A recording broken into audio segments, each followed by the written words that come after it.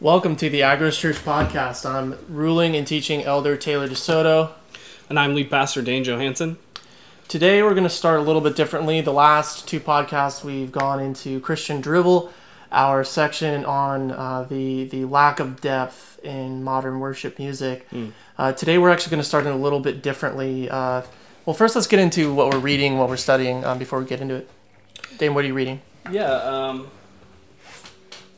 We talked about this, I don't know if it was last week or the week before, but just how the life of a gospel minister and student of the Word is riddled with having a lot of books to read, as you can see, and not enough time to do it. And so you're trying to be well read on a lot of subjects. So I've actually returned to a couple books that I've been trying to get through. I think I mentioned this last week, the Christian's Reasonable Service by Wilhelmus à Brakel.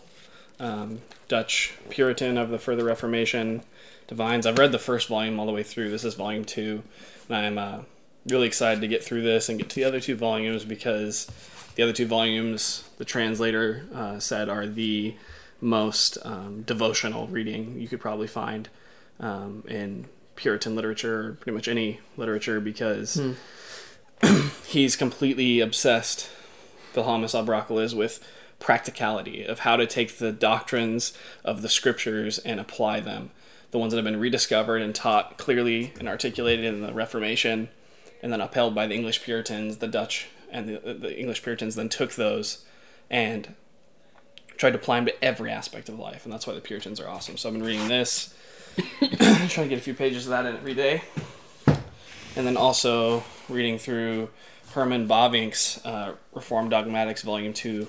I've read Volume 1 all the way through, I think, 3.5 times for school and for pleasure. Kind of a weird one. It's his doctrine of prolegomena, meaning the first things. Basically, right. What do you talk about before you start doing theology? So scripture, faith, presuppositions, intellect, the basis of faith, all those kinds of things. And so that was really good. So I've been reading this and just trying to plug away at it 10, 15 pages a day. And then last, I've always got some book on pastoral ministry, preaching, homiletics, something like that going on. And so Banner of Truth actually just came out with a now retypeset and cloth-bound edition of An All-Around Ministry by Charles Spurgeon. I gave you the paperback one a couple weeks ago. Yeah, that was the one that was around for a long time, but they retypeset it, and it's much more readable, but the content is exactly the same. And people will be more familiar with his other book on preaching and preachers called Lectures to My Students, and usually has commentaries and commentating attached to it as well. But he actually gave other lectures outside of that, and this is more of the lectures he gave to his theological students throughout his life, or his pastoral students throughout his life. So I'm trying to read this, and every page of it is just... If you've never read Spurgeon, do yourself a favor. You don't have to do any of the work. He does all the thinking for you, and it's just gold the whole time. It's worship the whole time. It's devotion the whole time. So that's been really encouraging. Nice. What about yourself? Well, this week has been quite interesting for me. So I've got here the Book of Mormon. Wow. Yeah, so I'm really questioning. No, just kidding. This week I've been developing a relationship with two Mormon missionaries. They call the Mormon missionaries elders. It's one of their offices, and I've been developing a relationship with them, and was able to schedule about an hour and a half for them to come over and go through. They gave me about 30 pages to read out of the Book of Alma this time around, and I've never actually gotten into this thing. I just kind of know a couple of the verses to jump to sort of understand their foundational principles. So I was in this, and the reason I bring this up, right, I'm not like bragging about reading the Book of Mormon. That's not, not something we typically boast in, but the thing that I'm noticing throughout is and something that I think is really important for people to know, is that this is not historical. The claims made, and that was something that got brought up in our conversation, but the claims that are made in this book can only be substantiated in this book, and nowhere else in history. So it's really important to know that, and the reason I say that is because there's no way this book could have been written without a modern King James edition of the Bible opened up next to the page that was being written on. Yeah. There's blatant quotations, plagiarism, stuff that was supposed to be written before Christ in 74 BC in the case of Alma, that are just literally quotations from the King James Bible. So that was really eye-opening for me. Just an encouragement to those of you that maybe are kind of new to ministry to Mormons, just to know that you do have all that you need in the Holy Bible, our scriptures, to accurately and adequately defend your faith against the Mormons. So that's been this week, and we'll talk about a little bit of my experience with that, I think, next segment. This thing just kind of refreshing. So on the internet, if you're unfamiliar, people love to be King James onlyists. They love, and this is a phenomenon I've only found on the internet. Never met a KJV onlyist in real life. I don't know about you. Have you? I think one. One? Yeah, I just don't know. It's usually the internet. They don't really leave. It's usually the internet. So I brush up. This is the King James Only Controversy by Dr. James White.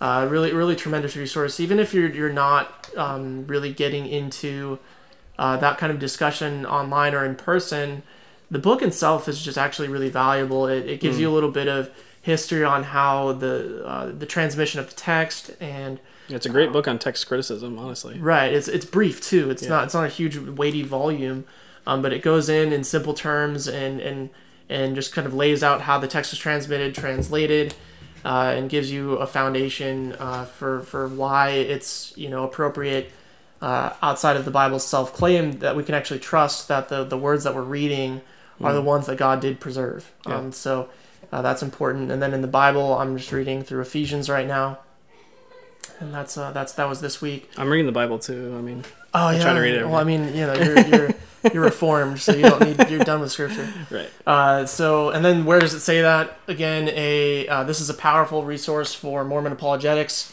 and it's basically just photocopies of their literature that allow you to substantiate some of your claims about Joseph Smith being a false prophet, and some other helpful bridges to cross when it comes to terminology and just a general idea. If there's something that you can use in ministry with a Mormon, this book has it.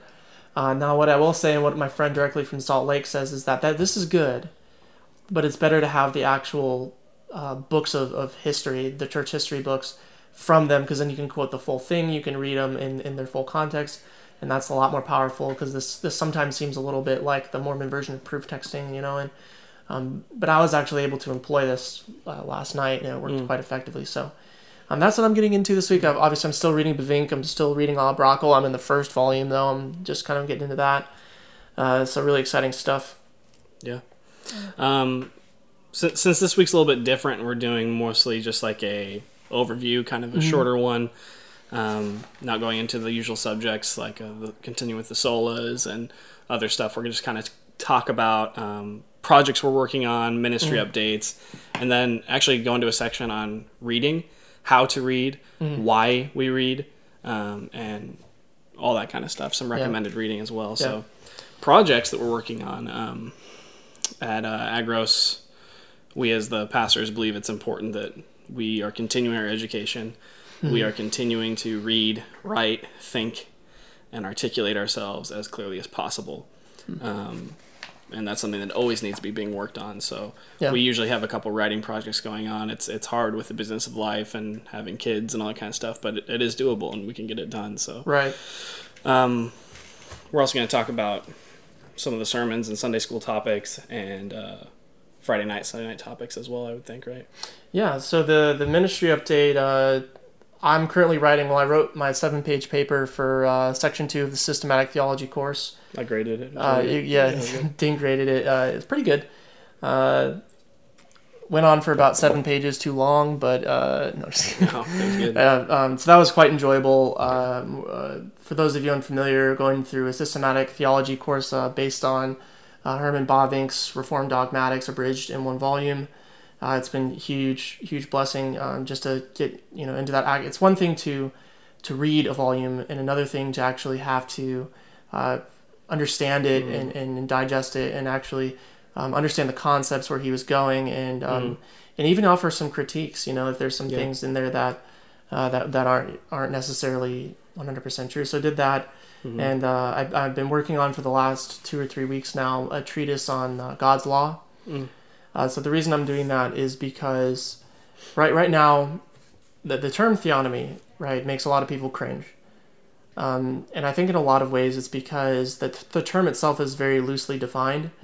You have one camp which takes it to mean that the civil law ought to be applied. The civil law of the Old Testament ought to be applied today. That would be like your Rushdoony. That would be your Greg Bonson. But what people I think don't really realize is that there hasn't really been a new thought in regards to that since really 1995 or so. And it really does need to be pulled out. I think there's a lot to be said about it, and there's a lot of dialogue that can continue. And other than that, there's other views of quote-unquote theonomy. I think that all Christians, in a sense, are theonomists, in the sense that we're called to love God's law. If you don't believe me, go to 1 John 5 and read it, and don't throw it out. But we ought to know that God's law is not burdensome, right? It's not something that should be hard to follow or obey, or it really, for the Christian, should just be an extension of your faith. Yeah. And so what does that look like, though? What does that look like? How does it work itself out? And so in my treatise, it's more of a treatise on sovereignty, and as it applies to everybody, right? So what's how does God's sovereignty extend to all man, not just the Christians, because this is His world. He created it, and everything on it is His. Yeah. And so if that's true, which the Christian does believe, right? So if that's true, then every single thing that is good is derivative of that source, right? It's distilled from the source of God's law. Everything that's good. And so that's what the goal of the treatise is to sort of build out a framework for theonomy, if you let me use that word, in society today. How should Christians view the law? How should and it'll also offer a brief commentary on Rushdoony's theonomy, and Greg Bonson and those guys who I think did a lot of really good work on that. And so I'm going to talk about what they did. So that's what I'm trying to do, and the crux of it, the last thing I'll say about it is that I'm really taking Abraham Kuyper's sphere sovereignty and applying it to what I would say would be a proper biblical understanding of the law, which I think Kuyper probably understood better than I ever will.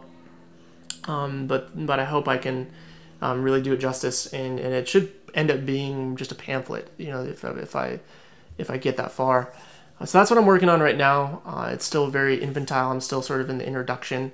You want to read the quote that you sent us? Oh yeah, it's super good. That might kind of give people a taste. Okay, so this is from it. I believe this was from chapter 1. God requires absolute surrender over the entire man. Instead of holding fast the testimony of Scripture, Christians have sat idly by while culture redefined truth, words, and launched direct assaults on the knowledge of God. Instead of having a mind conformed to Christ, the church has allowed itself to be conformed to culture. Words of death flow from pulpits, condemning the biblical worldview for the sake of full coffers. It should not be a surprise, then, that faithful men and women of God are scorned when they dare rebel against Demos, the God of the people. The church has set up houses of God around the high places. The statue of the unknown God sits in the midst of her. The ark of God rests in the temple of Dagon, and the church rejoices, setting up his idol each morning, while faithful men and women of God tremble, awaiting the day that the adulterous church will wake up to Dagon's powerless head and hands severed. I like that a lot.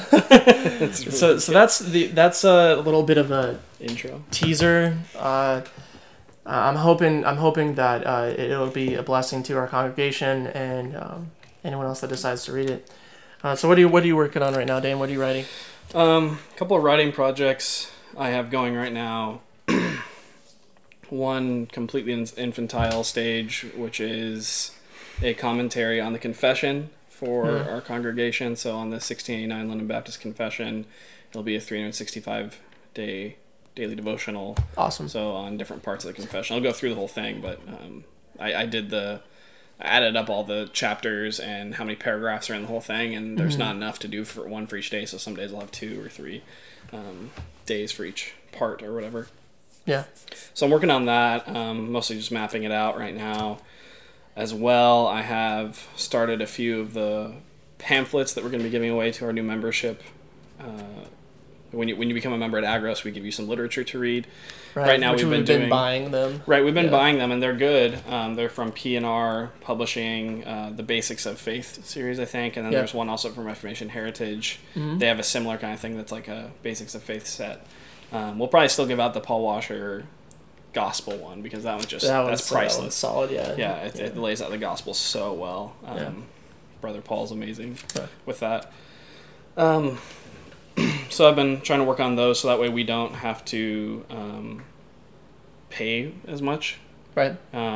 Because it's cheaper to order them in bulk, and even to order them in bulk is expensive. So if we have where we can just kind of print on demand, and it is coming straight from the pastors of the church too, I think that's helpful. Right. Also, I've been writing, and this might turn into one of those pamphlets, is a series of articles on the Sabbath, the Confession's view of the Sabbath, and backing it with Scripture, talking about defending it, etc. It's going to be like a multi-part thing, and trying to keep each article pretty short, but there's 2 already up on the blog on agros.com.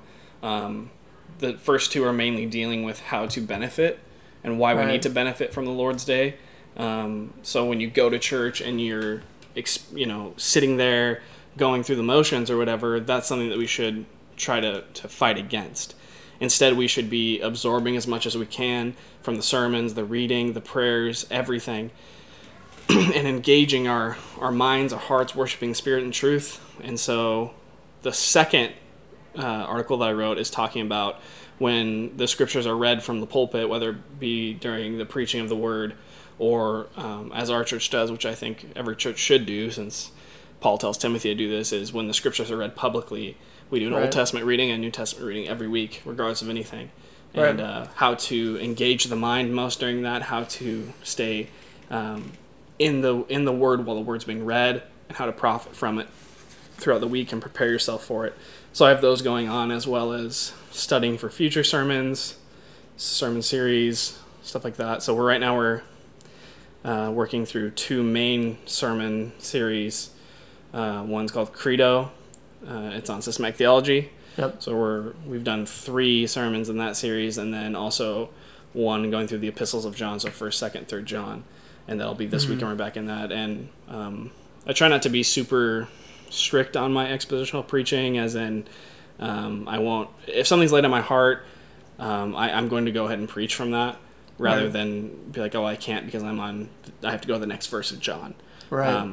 That is a healthy way of doing it as well. I just think for me this is working out well, but I am excited to get back into 1 John. We'll be in verses 7 through 11 of chapter 2, so talking about brotherly love and how to love other Christians. Yeah, that's good.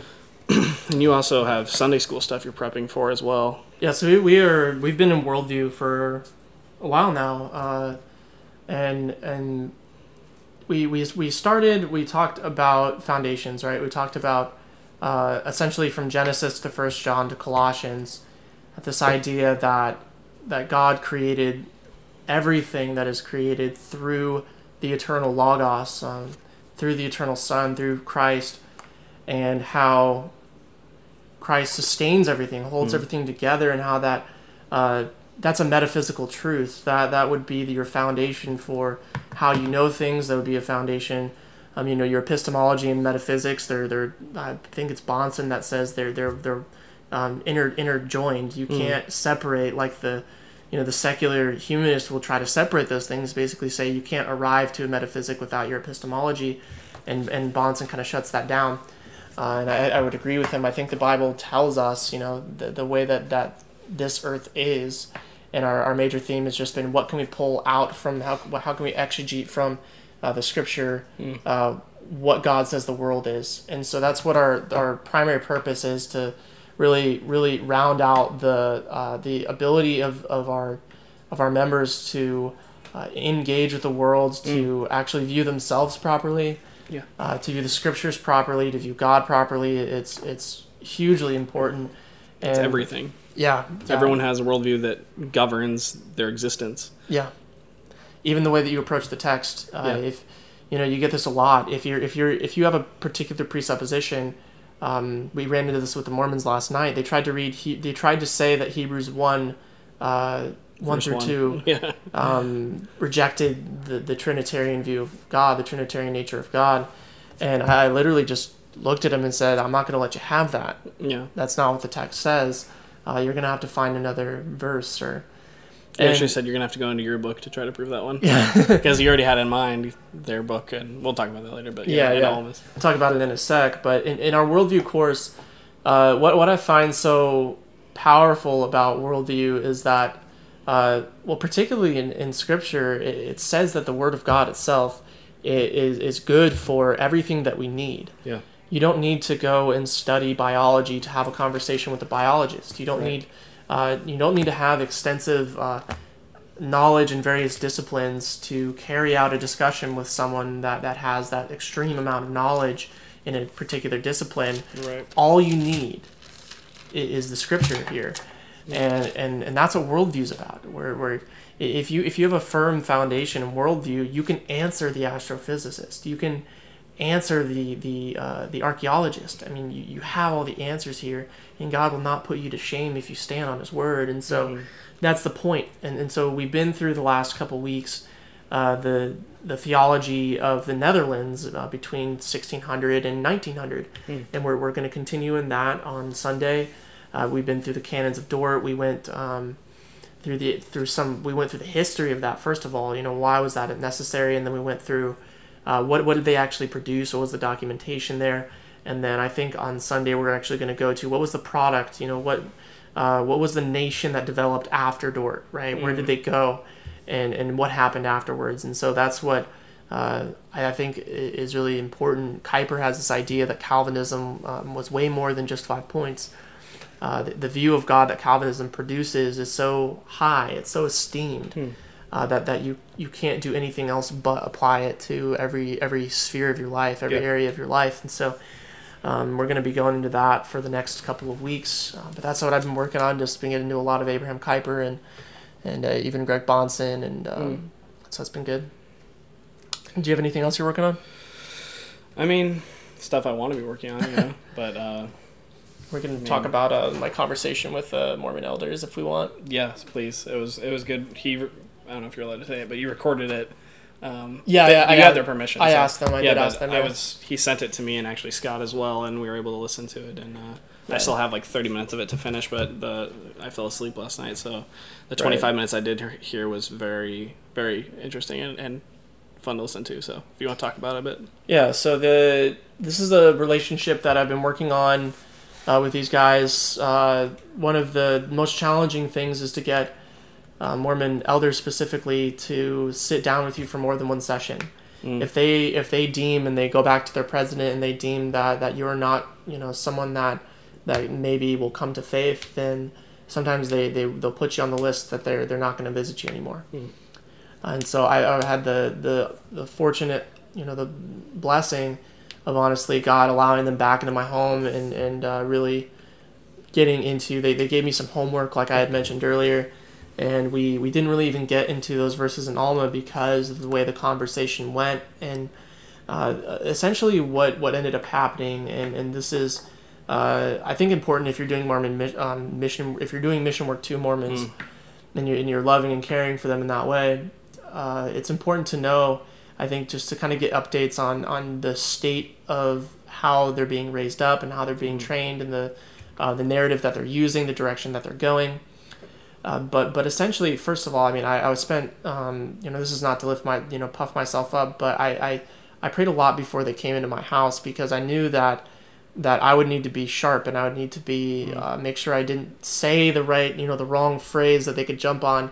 And so it was honestly just relying on God to really guide the conversation and use my, my faculties to navigate the conversation. But essentially, what ended up happening was we went straight to the reliability of the Book of Mormon.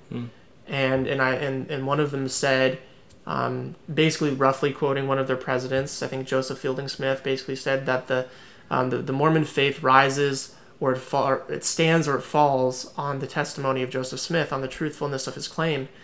And he either is the true prophet or he's the world's greatest fraud, is what the Joseph Fielding Smith said. And so they basically quoted that to me, and so I knew that if I was going to be bold, if I was going to genuinely care for these Mormons, I was going to have to go through the test of the false prophet. So I brought them to Deuteronomy 13, and I had, where does it say that? One of Joseph Smith's false prophecies, which essentially says that if the United States, he said, if the United States government doesn't basically punish the people who were persecuting the Mormons in Missouri, if they don't punish the officers that were involved in that, then the United States would basically be brought down to a potsherd or just like a fragment of clay, that God would crush the United States government. And that didn't happen. And the prophecy was that in the next few years it didn't happen. And so I confronted them with that and said, okay, well, what do you do with this? And so they actually didn't have anything to say to me when I brought that up. And so they actually just let me have the fact that the Book of Mormon was not true. It's not a true testimony. And they kept basically trying to go to their testimony. And so I kept essentially just saying, I'm not going to let you do that, because I can say the same thing. I can say, well, the Holy Spirit is testifying in me right now that the Book of Mormon is false. And so I would keep getting more and more absurd. Saw that. It got to the point where I said, well, the Holy Spirit's testifying to me to cut your pinky off, elder. And he understood it and joked back. He was kind of like, I'm gonna have to pray for that for a little while.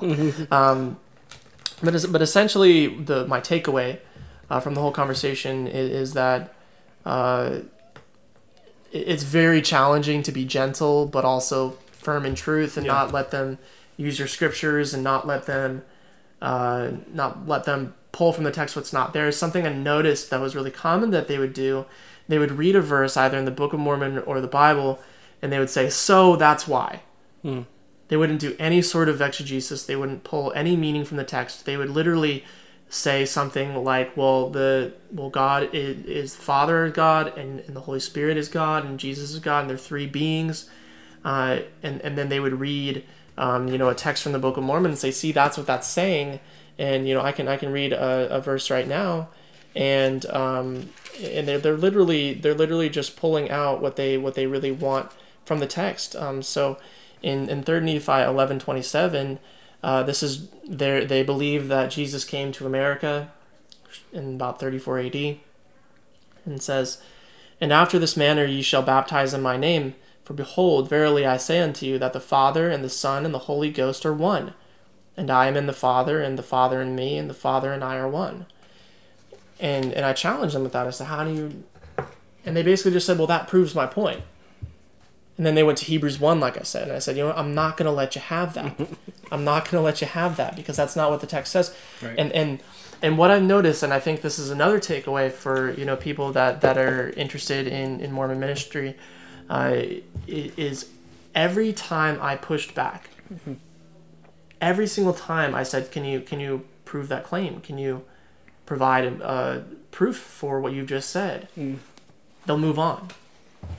At least this era of missionaries, the ones that I'm talking to, I'm not saying every single missionary is like this, but every time I pushed at something they said, they just gave it up. They went on to the next thing. They didn't have the ammo to fire back ever. And I wasn't being rude or mean. I was giving them every opportunity to respond. And there even got to a point in the conversation where there was a long, uncomfortable silence because they didn't know what to say. And I just sat there and was waiting and was waiting and was waiting for them to say something back to me. And I just waited, and it was just uncomfortable. I recently heard this from one of my friends in Salt Lake, that he lives in Salt Lake City. And he basically said the common terminology when you're dealing with Mormons is to imagine that they've got a shelf.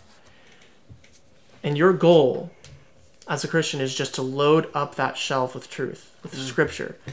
Scriptures from Isaiah and Scriptures from Deuteronomy. The test of the false prophet. There are no gods formed before me, neither shall there be after. From Isaiah 44 and so or 43. I'm not 43. 43. Yeah. Essentially, putting that Scripture on their shelf, and letting it just weigh down on that shelf. And finally letting that shelf break under the weight of everything that you've put on that shelf. And eventually they're going to have to deal with the mess that's on the floor. You're not trying to win a debate. You're just trying to put, the Scriptures on that shelf that they're going to go back and remember 10 years from now. Yeah. And so that's the goal in that I found is very helpful to think of it in that term, to try to, sneak in as much as you possibly can that will eat away at their faith and turn them to the true gospel. And then I prayed with them, called them to repentance, and then we parted ways. Or I think we're meeting again this Thursday, which I don't know if that'll happen, but it was hugely beneficial for me. Yeah. I learned a lot. I learned a lot about what I shouldn't do, what I should do, and where I could have maybe even pushed a little bit more. So yeah. It was really beneficial. It was beneficial even just listening to it. I'm excited to listen to the rest. Yeah. Do it with my wife tonight. Yeah. So we have the last section for this podcast is going to be how to read, or the benefits of reading. Obviously, we're surrounded by books. We talk about books a lot. I think you and I both put in a pretty considerable amount of pages a week. And the biggest accusation, I think the reason why we need to talk about this is because we've been accused a lot by various parties that we spend too much time reading and not enough time, doing the work, the quote unquote, the work of the gospel, going out and preaching. What would you say to that? Why do we read? I mean, you even hear, it's just common within modern evangelicalism anyway, the idea that theology, doctrine, study is just kind of seen as like, if you need to go to seminary or whatever, of course, do the bare minimum, get by, do what you gotta do. But as for the average Christian, or even the average pastor, or the average elder or deacon, why do you need to study? Why do you need to be reading theological tomes? Why do you need to be constantly learning and immersing yourself? And it's that exact thing as, you could be sitting around reading, or you could be doing ministry. Whereas they're not mutually exclusive. In fact, I think doing good ministry, as in the works of ministry, such as sharing the gospel, doing good works, serving, truly flow out of a heart that has been warmed and regenerated, obviously by the Holy Spirit, but warmed and then and enlivened by sound doctrine, sound teaching, as it says in Timothy that we referenced earlier. Right. That all Scripture is breathed out by God and profitable for teaching, instruction, correction, training in righteousness. Yeah. The man of God may be equipped fully ready for every good work. Or ready, fully equipped for every good work. And so the accusation is, why reading? Why do you need to study? Why do you always have your nose in a book? Right. You don't need to sit there for extended hours. Sometimes it's necessary, but how much time we waste on phones and everything else. If you take what you can when you have it, a couple minutes here, a couple minutes there, you can get a lot of reading done. And reading is important because it keeps us on our toes. It keeps us engaged. It keeps us fresh. It keeps us enlivened. It keeps us engaged with prayer and with thought and with articulating our faith. Right. And people could do... Historically, people have read a lot more, especially since the printing press, than we do in our day. It's funny, we read... I was reading a study, I think it was last year, I forget what it was by, it was probably on like New York Times or something, but it was talking about people and smartphones and iPads and Kindles and all these kinds of things and computers, and how we are more inundated with text information. Yep. We're reading more than we ever have been, yet we're worse readers. Yeah. We're less intelligent, we retain less. Because everything is snippets. Twitter, what is it now, 240 characters? It's like 248 or 256, Scott, do you know? Sorry. What? How many characters is Twitter now? I'm not a Twitter guy. Okay, well, it used to be 144. It would be laughable. We were talking, and I think in the first podcast, about how literally theologians used to write volumes at each other. Yeah. Now they shoot off tweets. Yeah. And it's, regardless, it could be 500 characters and it would still be a disgrace. Yeah. Compared to what has historically been done. Right. People would, someone would say one thing. Imagine if someone tweeted and someone devoted the next 5 years of their life to refuting that tweet.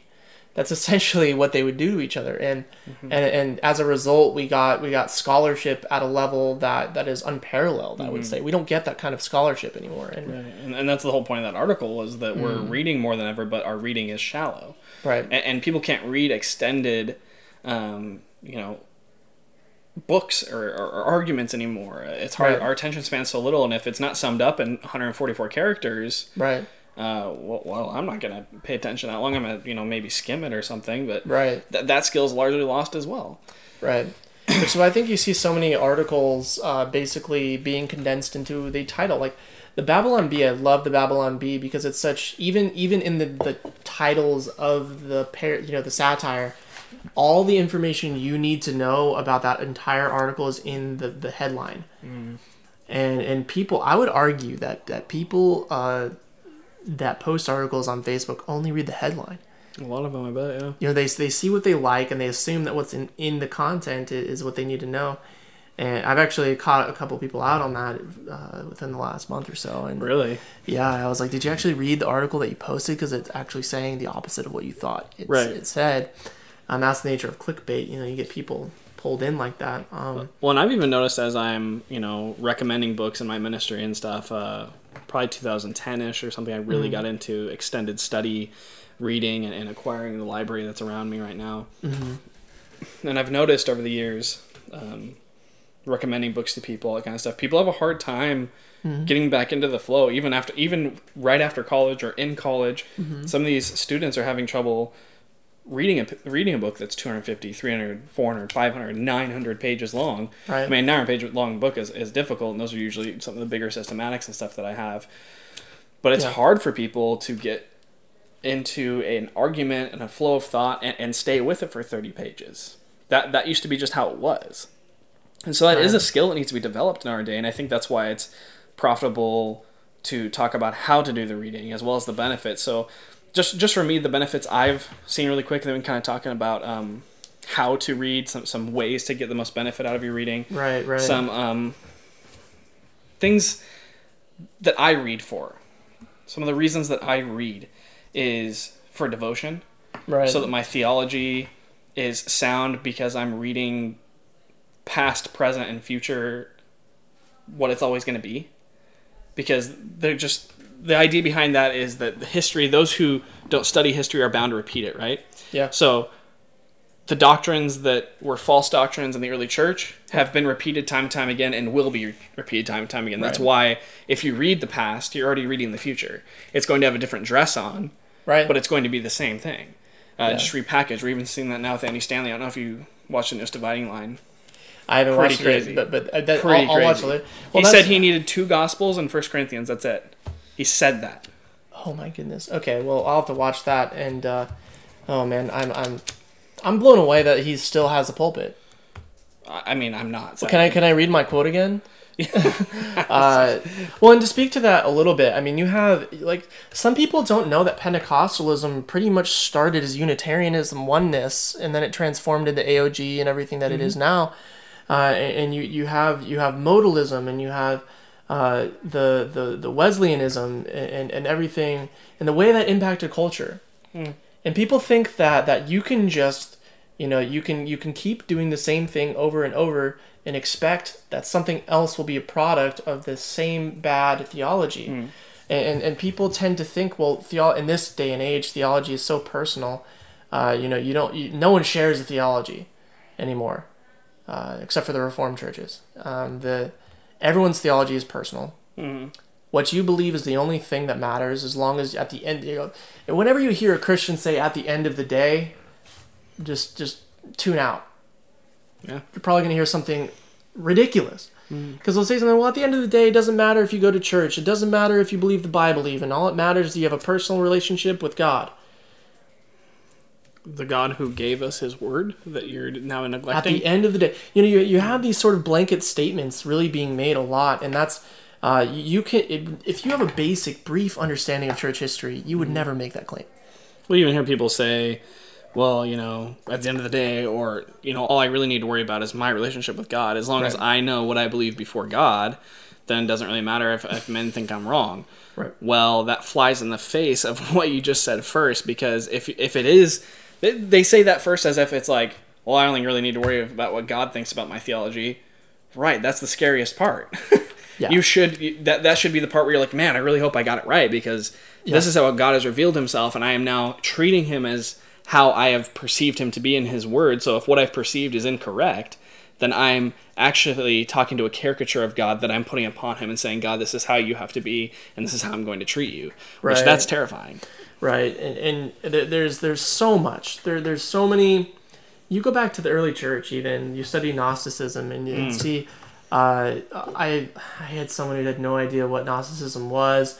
They went and looked at a Wikipedia article, and I was making a parallel to the type of claims that this guy was making. I'm like, that sounds really Gnostic, like the appeal to secret knowledge and the appeal to higher knowledge, and this appeal that there's like a seven, an upper class, an upper echelon of believers, which is fundamentally what these Gnostics in the early church believed. Right.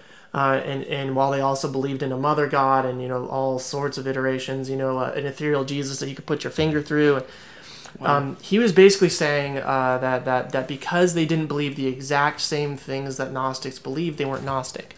Right. And it's just the ignorance. It's the ignorance that you don't know enough about what you're doing because you're not reading.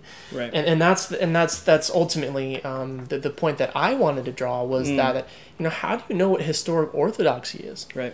If you don't read through church history, you don't read through some of these guys.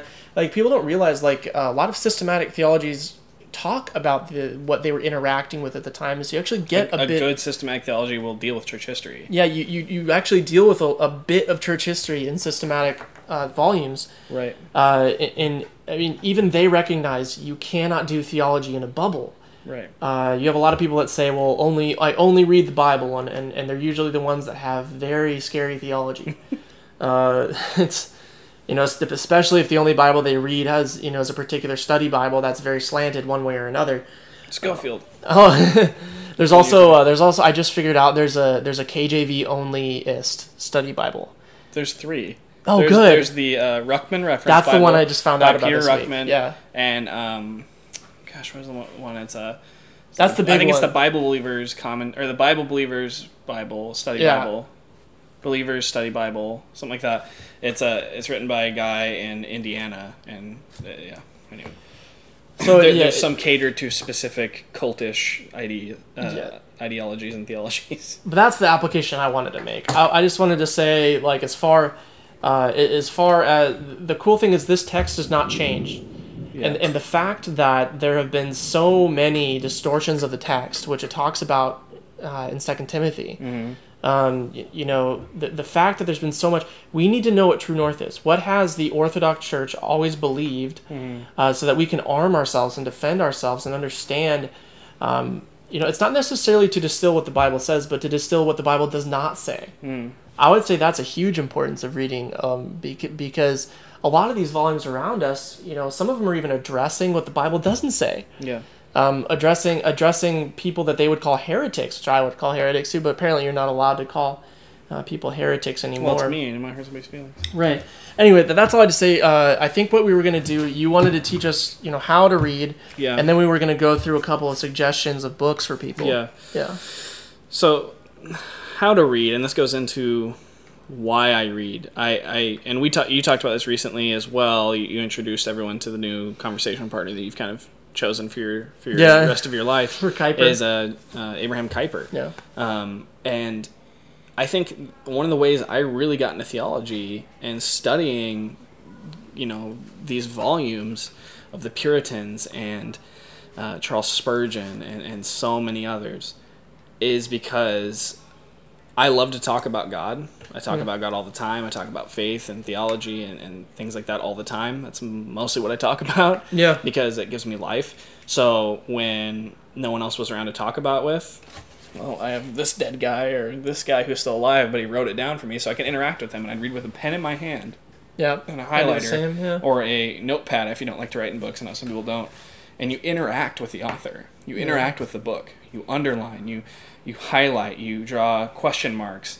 You put symbols in there. You write notes. You interact. You make it a living experience that gets you engaged into the text. Yeah. There are books that I'll read very quickly without doing much writing in. Sometimes you have to get through it. Yeah. Right. Well, and it just depends why I'm reading the book. But Right. a lot of the books that I study in depth, I will study very slowly. I'm a pretty slow reader anyway, but it slows me down a lot because to sit down with a pen in hand, Right. or even a couple different colored pens and write and think and digest the material as you were talking about earlier. Yeah. And so that's one of the ways to read is to read with a pen in your hand. I think it was Abraham. No, I was almost just going to say Abraham Kuyper again. Ben Franklin. You can They're give very him- different. Ben Franklin, you Abraham can- Kuyper, very different people. But Ben Franklin said you should always read with a pen in your hand. Yeah. And on the topic of reading too, Charles Spurgeon, I wanted to say this earlier, Charles Spurgeon said that people will go, oh, well, all I need is the Bible. I don't need other men's thoughts. I don't need other men's interpretations. I just need the Bible. Well, Charles Spurgeon said, he who does not read shall not be read. Meaning, if you're not going to, and he said, and he who expects the Holy Spirit to reveal to him new things, but doesn't want to read what the Holy Spirit revealed to men of old, shall not have anything revealed to him at all. So the whole point is, to interact and to know your subject. Yep. So that's why I read with a pen in my hand, and that's probably one of my first tips is read with a pen in your hand, slow down. It's okay to go through a book really slowly. Yeah. A lot of these books around me, and we're both going to recommend some books. Some are harder to read than others, but a lot of the books that I read, when I started reading the Puritans, I couldn't read very well, and so reading the Puritans are hard anyway. And Joel Beakey talks about this a lot. Dr. Beakey, he'll talk about how when he was 14 and he came under a strong conviction of sin reading the Puritans, that he every night would be up till 1 a.m. reading, and he would say, I read very slowly because I read with a pen in my hand, and I looked up every scripture reference, and I thought about what they were saying. Yep. It's okay if you sit down and read for a half hour to an hour once a day, and then you realize you're only getting 2 pages a day. That's okay. You're not in a rush. What good is it to read 900 pages in a month if you have retained maybe 20 of those pages? Yeah. If that. Yeah. So the goal is to maximize your profit from Right. the work you're putting into it. Right. Another way is to read prayerfully, read on your knees, is what I call it. But literally, I'm too George, fat to do that. yeah, now, me but- too. George Whitefield, he, after he came out of his legalism and perfectionism and actually came to saving faith in Christ, what he did is he said, though exhausted at the end of the day, he would spend every night for at least 4 hours physically on his knees with his Greek Testament, his English Bible, and Matthew Henry's commentary for 4 hours every night. And that's how he then got the power from the ministry that you saw. And he would just pray. He would read prayerfully. He would read it in the Greek, read it in the English, read the comment from Henry upon it, and then turn all of that into a prayer. He said he would do that for every paragraph, sentence, and word. I actually, when the first time I had seen that or heard that from someone, when I would do my devotions, I would write a page of devotions of prayer, basically getting myself ready for the text that I was about to get into, whether it be from scripture or from someone that I was just reading. And so I have just like a giant folder. Really? Yeah, just That's cool. So hopefully, someday, my goal is that I'm such a note taker and that I'm such a documenter that when I'm dead and gone, my children will find just a stash of me, and my relationship with the Lord, and that that I would be remembered for that. Well, that's a horror story for most of the Puritans. We actually have so much Puritan literature that we could have had, that when they died, they burned a lot of the I diaries. remember that. I know that. Yeah, because they kept very strict prayer journals and prayer diaries, right, and diaries of all sorts. But usually they were burned when they died because they didn't want anybody reading that. That was their relationship with God. Right. That was what they called the ark, and they didn't want anybody touching it because they were afraid that person would get struck down, so they would have it. So they would have it burned. But that's how seriously they took it. But The thought of it is that when I go through a book, I do my notes in a little moleskin, and I leave the moleskin in my bookshelf in between that book and the next one, and so that I always joke around with my wife and say, well, if they don't want to read the whole volume, they can at least read my horrible note taking of what's in it. But that's. But I mean, this is an example. I don't know if you guys will be able to see that, but the book I'm reading right now, there's notes and underlinings and different colors and highlights and things like that. So I really interact with the text. Sometimes I just write amen, or this guy's an idiot, or where did he get this idea, or wow, I never heard it this way. Yeah. So it's that kind of stuff, and some pastors and students are much better at this, being able to then systematize those notes and those thoughts. Usually they get left in the book, and the book goes back on the shelf, and I forget what I even said, But it's not lost because it's not only in the margin, but it's also in my heart and in my memory from my interaction with the Lord. So I would say read with a pen in your hand. Some people want to, and you're thinking about doing this with Brocco, is actually read through it once without taking any notes. Pray or whatever you need to do, but just read it at a normal pace. Then go back and read it slowly, taking notes and underlining and things like that. And then some people will then, in the end sheets of their book, kind of map out the book. That's the plan so far. And then read it again. I know people that sometimes will read a book 5 times before they move on from the book. Like if they really want to know that book, they don't do that for every book. But I think the only one I've really done that with is Wayne Grudem's Systematic Theology. It was probably that was the only, when I first was saved. That I thought that Wayne Grudem's Systematic Theology was the only theological work that existed. Did you really? I think we both thought that, because I remember I saw this. I think I even told you about that, and I was like, dude, I got systematic theology, as if it was like that's it. Because I would hear people talking about it like online, like Paul Washer and whoever else would listen to John MacArthur, and they'd say the word systematic theology or the word systematic theology. We thought it was Wayne Grudem. I thought that's what he meant. Well, there it is right there on the title, systematic theology. So that must be what they're talking about. But I mean, this was my introduction to any kind of real theological. So I probably burnt through that 4 or 5 times. Mine's like falling apart. Which is I've read the whole thing once. And little did I know that was just an introduction to everything I'd be reading over the next 10 years. Yeah, that's awesome. So do you have any other? Getting to know me has been like over the years. Remaining friends with me has been detrimental to your wallet because of. Yes, detrimental to my wallet, and also to my the part of me that wants to have any sort of free time. Do you have any other suggestions on how to read before we move on to our suggestion? What about I don't know, what do you have? Because I said read prayerfully, read slowly, and kind of talked about different things people do. What have you done besides, like when you read Grudem 4 times? Yeah. Well, how did you do that? So the first time with a highlighter in hand, I just highlighted. I read the whole thing through highlighted. And then the second time I realized that a systematic theology doesn't have to be read cover to cover. And so I went through kind of out of order and took notes on each section, each chapter. And then the third time I read it no pen, no highlighter.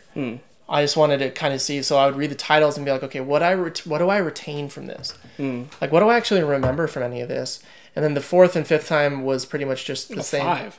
Yeah. Oh, okay. Wow. The first year was 3 times that I read it. Wow. Remember I told you that? I was like, I think I've read Wayne Grudem 3 times this year. Yeah. And you probably thought it was silly. Like, there's other books. There's other books. Well, I thought you were kidding. No. I thought you were speaking hyperbole, honestly. No, I was actually... Yeah. I actually read it all. Wayne Grudem, if you're listening, you need to send him a free copy of your new book on ethics. No, I'm just kidding. He'll read it 6 times. Well, first of all, like I said, I was kind of joking, but kind of not. I literally thought that when I was, 18, I literally thought that Wayne Grudem was the only like theological work. Right, yeah, Because you go to Barnes and Noble, and that's pretty much it. Like, I mean, you'll see some stuff by Pope Benedict and well, now Frankie, or that was if they have anything. It's so that. I was unaware of like these these publishing companies in the Midwest and out in Dutch Reformed land and everywhere out there. I just wasn't aware of these guys. I wasn't either. And I literally thought that the only theological works that existed were at Barnes and Noble. So I would go to Barnes and Noble and I would try to find something that wasn't Joyce Meyer or Joel Osteen, because I knew they were bad somehow. Like I knew that wasn't good. And so we came up with Wayne Grudem and Matthew Henry's commentary. I mean, those are pretty good takeaways, especially Matthew Henry. I mean, you could read that cover to cover for the rest of your life if you had nothing else, and you would be in a long line of godly men who have done the same thing. I love Matthew. So let's get into if I were to give one piece of advice from my perspective, because I tend to read really fast and I have to slow myself down. I did my Bible reading plan in a year by March, and that was like note taking and stuff. Just because I read really fast and then I'll reread again 5 or 6 times, and like that, I can't be slow when I read, or else I get distracted and fall asleep and everything. So I just, if I miss something, I just read it again and read it again and read it again. It's really weird. I don't know if that's a bad thing or a good thing, but what I would recommend for people is don't be afraid to stop yourself in the middle of a sentence, in the middle of a paragraph, in the middle of a chapter, and just start over. Yeah. The goal isn't just to get through it, it's to benefit from it. Right. And in whatever way you do that, if speed reading through it 1 or 2 times is faster for you than reading it word by word by word, if you can pull more, like figure out how you read, how you can pull the most meaning from the text. And for me, what that looks like is I'll go through a section and I identify the content of a section.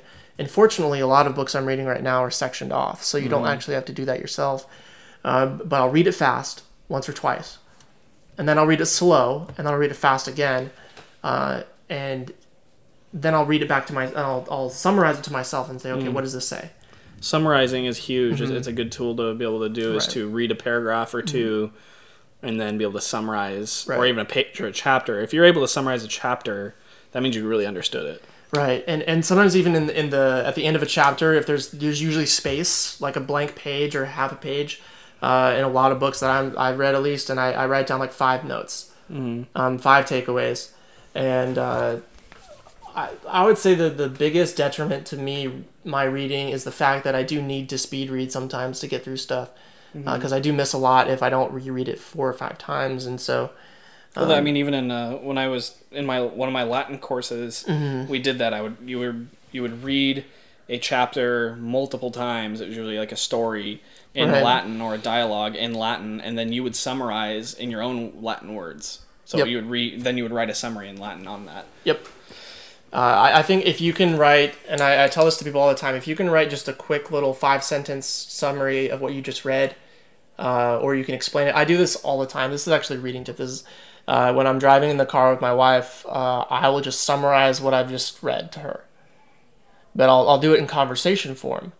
So I can actually just really understand it and be able to articulate it in conversation, because that's so primarily teaching someone what you've just learned helps you solidify it. Yeah. And then also being able to be conversational in your information, I think that's a huge key. Yeah, and it's one last thing before we get to the recommendations is on that exact same note. It's don't be afraid when you're reading through something, and everyone does it, where you're reading and your mind wanders, and then you get to the end of the page and you're like, what did I just read? Yeah. It's okay to, sometimes it's disheartening, but it's okay to be like, okay, I'm going to go back to where I was. Yep. But it's also okay to be like, okay, I'm going to keep going. It depends on what you want to be getting out of it and everything else. But it's okay to admit that you weren't paying attention for a minute and then go back. I would say that's the best thing that I do for myself, because I read too fast. I burn through stuff. Yeah, I sometimes you tell me how much you've read that week, and I'm like, you're a liar, or you're like literally just looking at the page. Because like the only person I've ever heard, whatever, I could go into a whole story about Charles Spurgeon. I'm not going to. Another time. Spurgeon was insane. Let's go to some of our recommended reading. First off, the Bible, obviously. is the book you're wanting to be reading the most. Figuring out a reading plan. Some people have a yearly reading plan where they read through the Bible twice or once in the Old Testament, Psalms, and New Testament twice. Whatever you're going to do, stick to it as much as you can. Mine get kind of crazy just because I'll be in one Bible or another, or in my Greek Testament, my Hebrew, all that kind of stuff. So I have to kind of figure out what I'm doing. But obviously, the Bible. Make sure that's your main reading. Can I add a suggestion to that? Yeah. Read a high-quality Bible with luxury leather. I mean... I would say that's the way to do it. Okay, literally though, it's funny. Literally though, people I've met that I've then been like, I've either given them a high quality Bible or recommended they get one, and they got one as a gift or bought it themselves. They always then are encouraged to read more. I don't think that's you don't have to have a high quality Bible. I'm not saying that at all. I'm just saying it's funny, and it's maybe it's the wrong reason to be reading, but either way, they're reading the Word. So. But I found in Arizona those glue-bound ones really fall apart too very easily, and if you leave them in the car once, they're done. Yes. I mean, I've literally had not even just Bibles, but books, but especially Bibles. Yeah. Like back when we were buying Bibles all the time, because like that's all we guys, those cheap glued ones from $40 a month on Bibles. from Barnes and Noble. Yeah. We'd get the cheap glued ones. They have a better selection nowadays, but yeah, in Arizona, summer, 130, 135 degrees in your car. You leave your Bible in there, gone. When you get back, it's literally just you open it up and pages just come out. It's curled over on itself. Yeah, it's crazy. So sad. Quick recommendations: Family Worship Bible Guide by Reformation Heritage Books. Joel Beakey and others put this together. The Reformation Heritage KJV Study Bible has in its footnotes. It's a great study Bible. Even if you don't use the King James necessarily, you could use. I use the study notes every day, just in my reading with my ESV. So I use the study notes regardless, and often I'm looking at the King James as well. But they realized that in their notes they have, at the end of each chapter, reflections for personal and family worship. So questions, thoughts, and everything to make it very applicable, how to turn to a prayer, questions, all that kind of stuff. They realized that it would actually serve the church a lot better if they then took those family and personal worship notes and put them into a book. So it's separate from the rest of the study Bible. And so that's what this is. They have a hardcover version that's a little bit cheaper. But go to reformationheritagebooks.com. You can also find it on Amazon, but it's Family Worship Bible Guide. You see Joel Beakey's name on it, and also Reformation Heritage Books. You found it. This is a bonded leather version, really nice, but it's an amazing thing. We do this nightly with my wife and I. Valley of Vision, a book of Puritan prayers. I got this for all my groomsmen in 2013. But it's been a daily friend ever since. When did I get this? 2013 is when I got mine as well. I think you bought us all, Yeah. Same time. Well, I had already bought it and read some of it. That's why I was like, I need to get this for you guys. Yeah. I actually would carry mine around in my travel bag. Like, just goes with me everywhere. I go through seasons where I use it every morning, and basically what I do is I pray, I read the prayer, sometimes just as a devotion, other times I read it and base my own prayer off it. Right. So, I mean, people use it for different reasons, different ways, but it's perfect. Do you have some book recommendations that we can maybe go back and forth?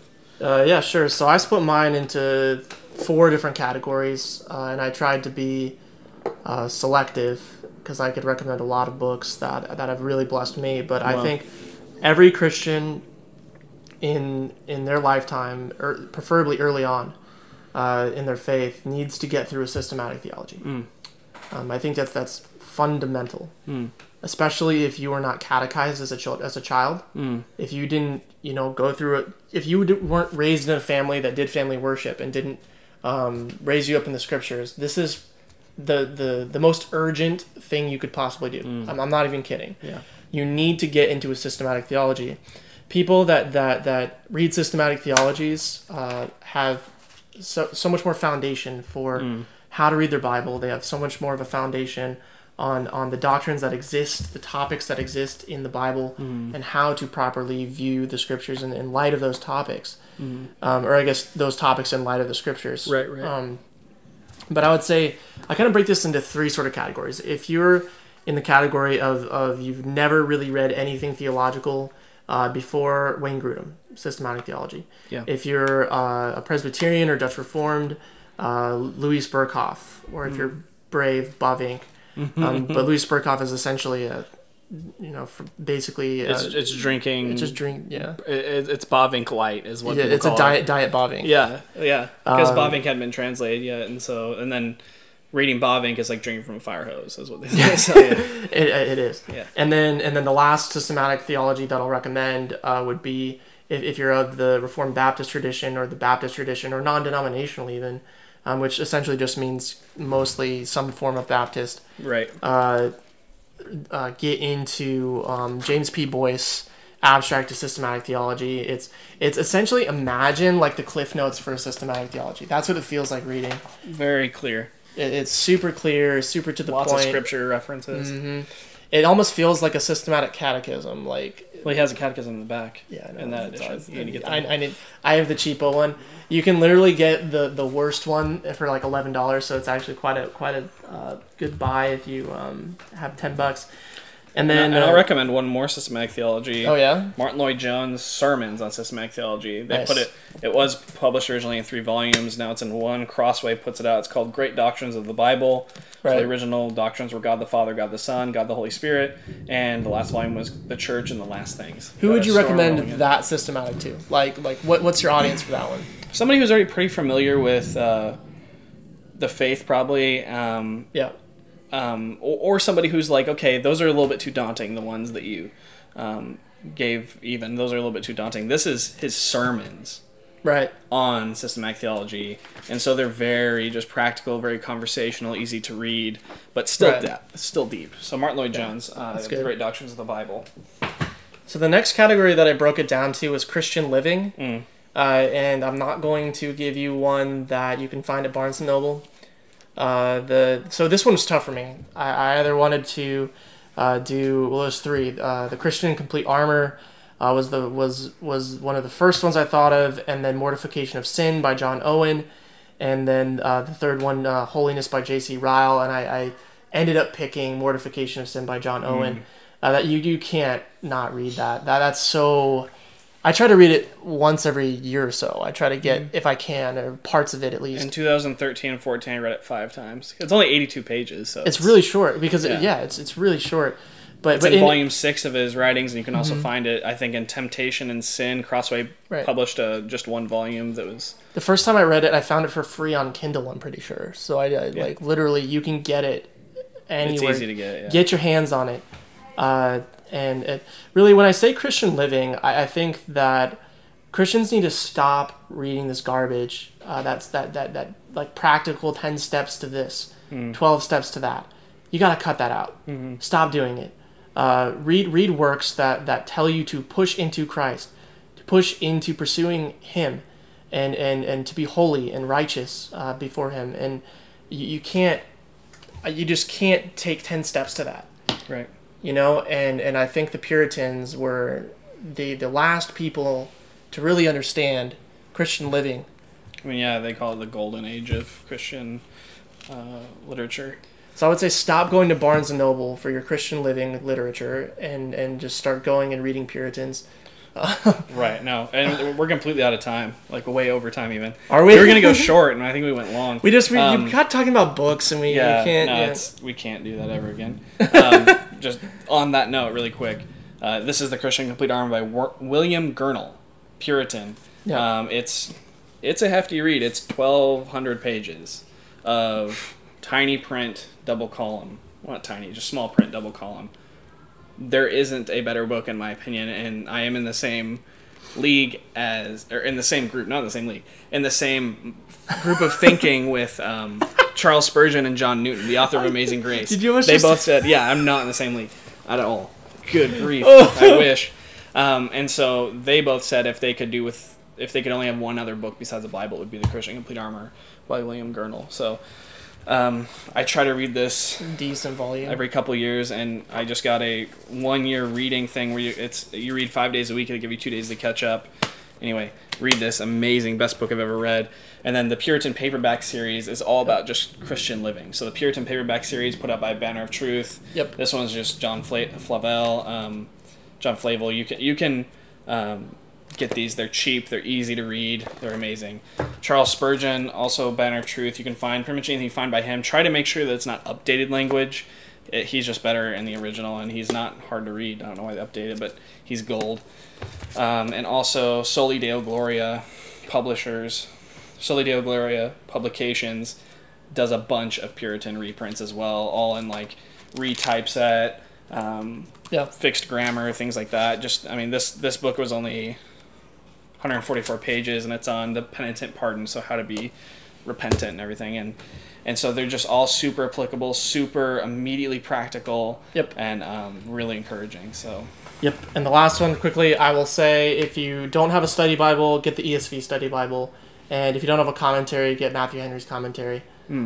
That's the last thing. I think if you're, especially if you're kind of new into studying the Bible, you need a good study Bible, and it is the ESV Study Bible. That's the one. It's the chosen one. It's the elect study Bible, the elect study version. But I will say, I think it's the best. Yeah, especially for intro into you don't know exactly where you stand in terms of Reformed theology and stuff. That's a good one. So all right, well that's been it. I know that we went a lot longer. If you're into books, you're gonna love this episode. Hopefully Scott can cut this part so it's like we just have the book section too, right? So every time we go to say something, whatever, it just cuts to the next section. So thank you for joining us this week on the Agris Church podcast. I'm ruling and teaching elder Taylor DeSoto, and I'm lead pastor Dane Johansson, and we'll see you next week.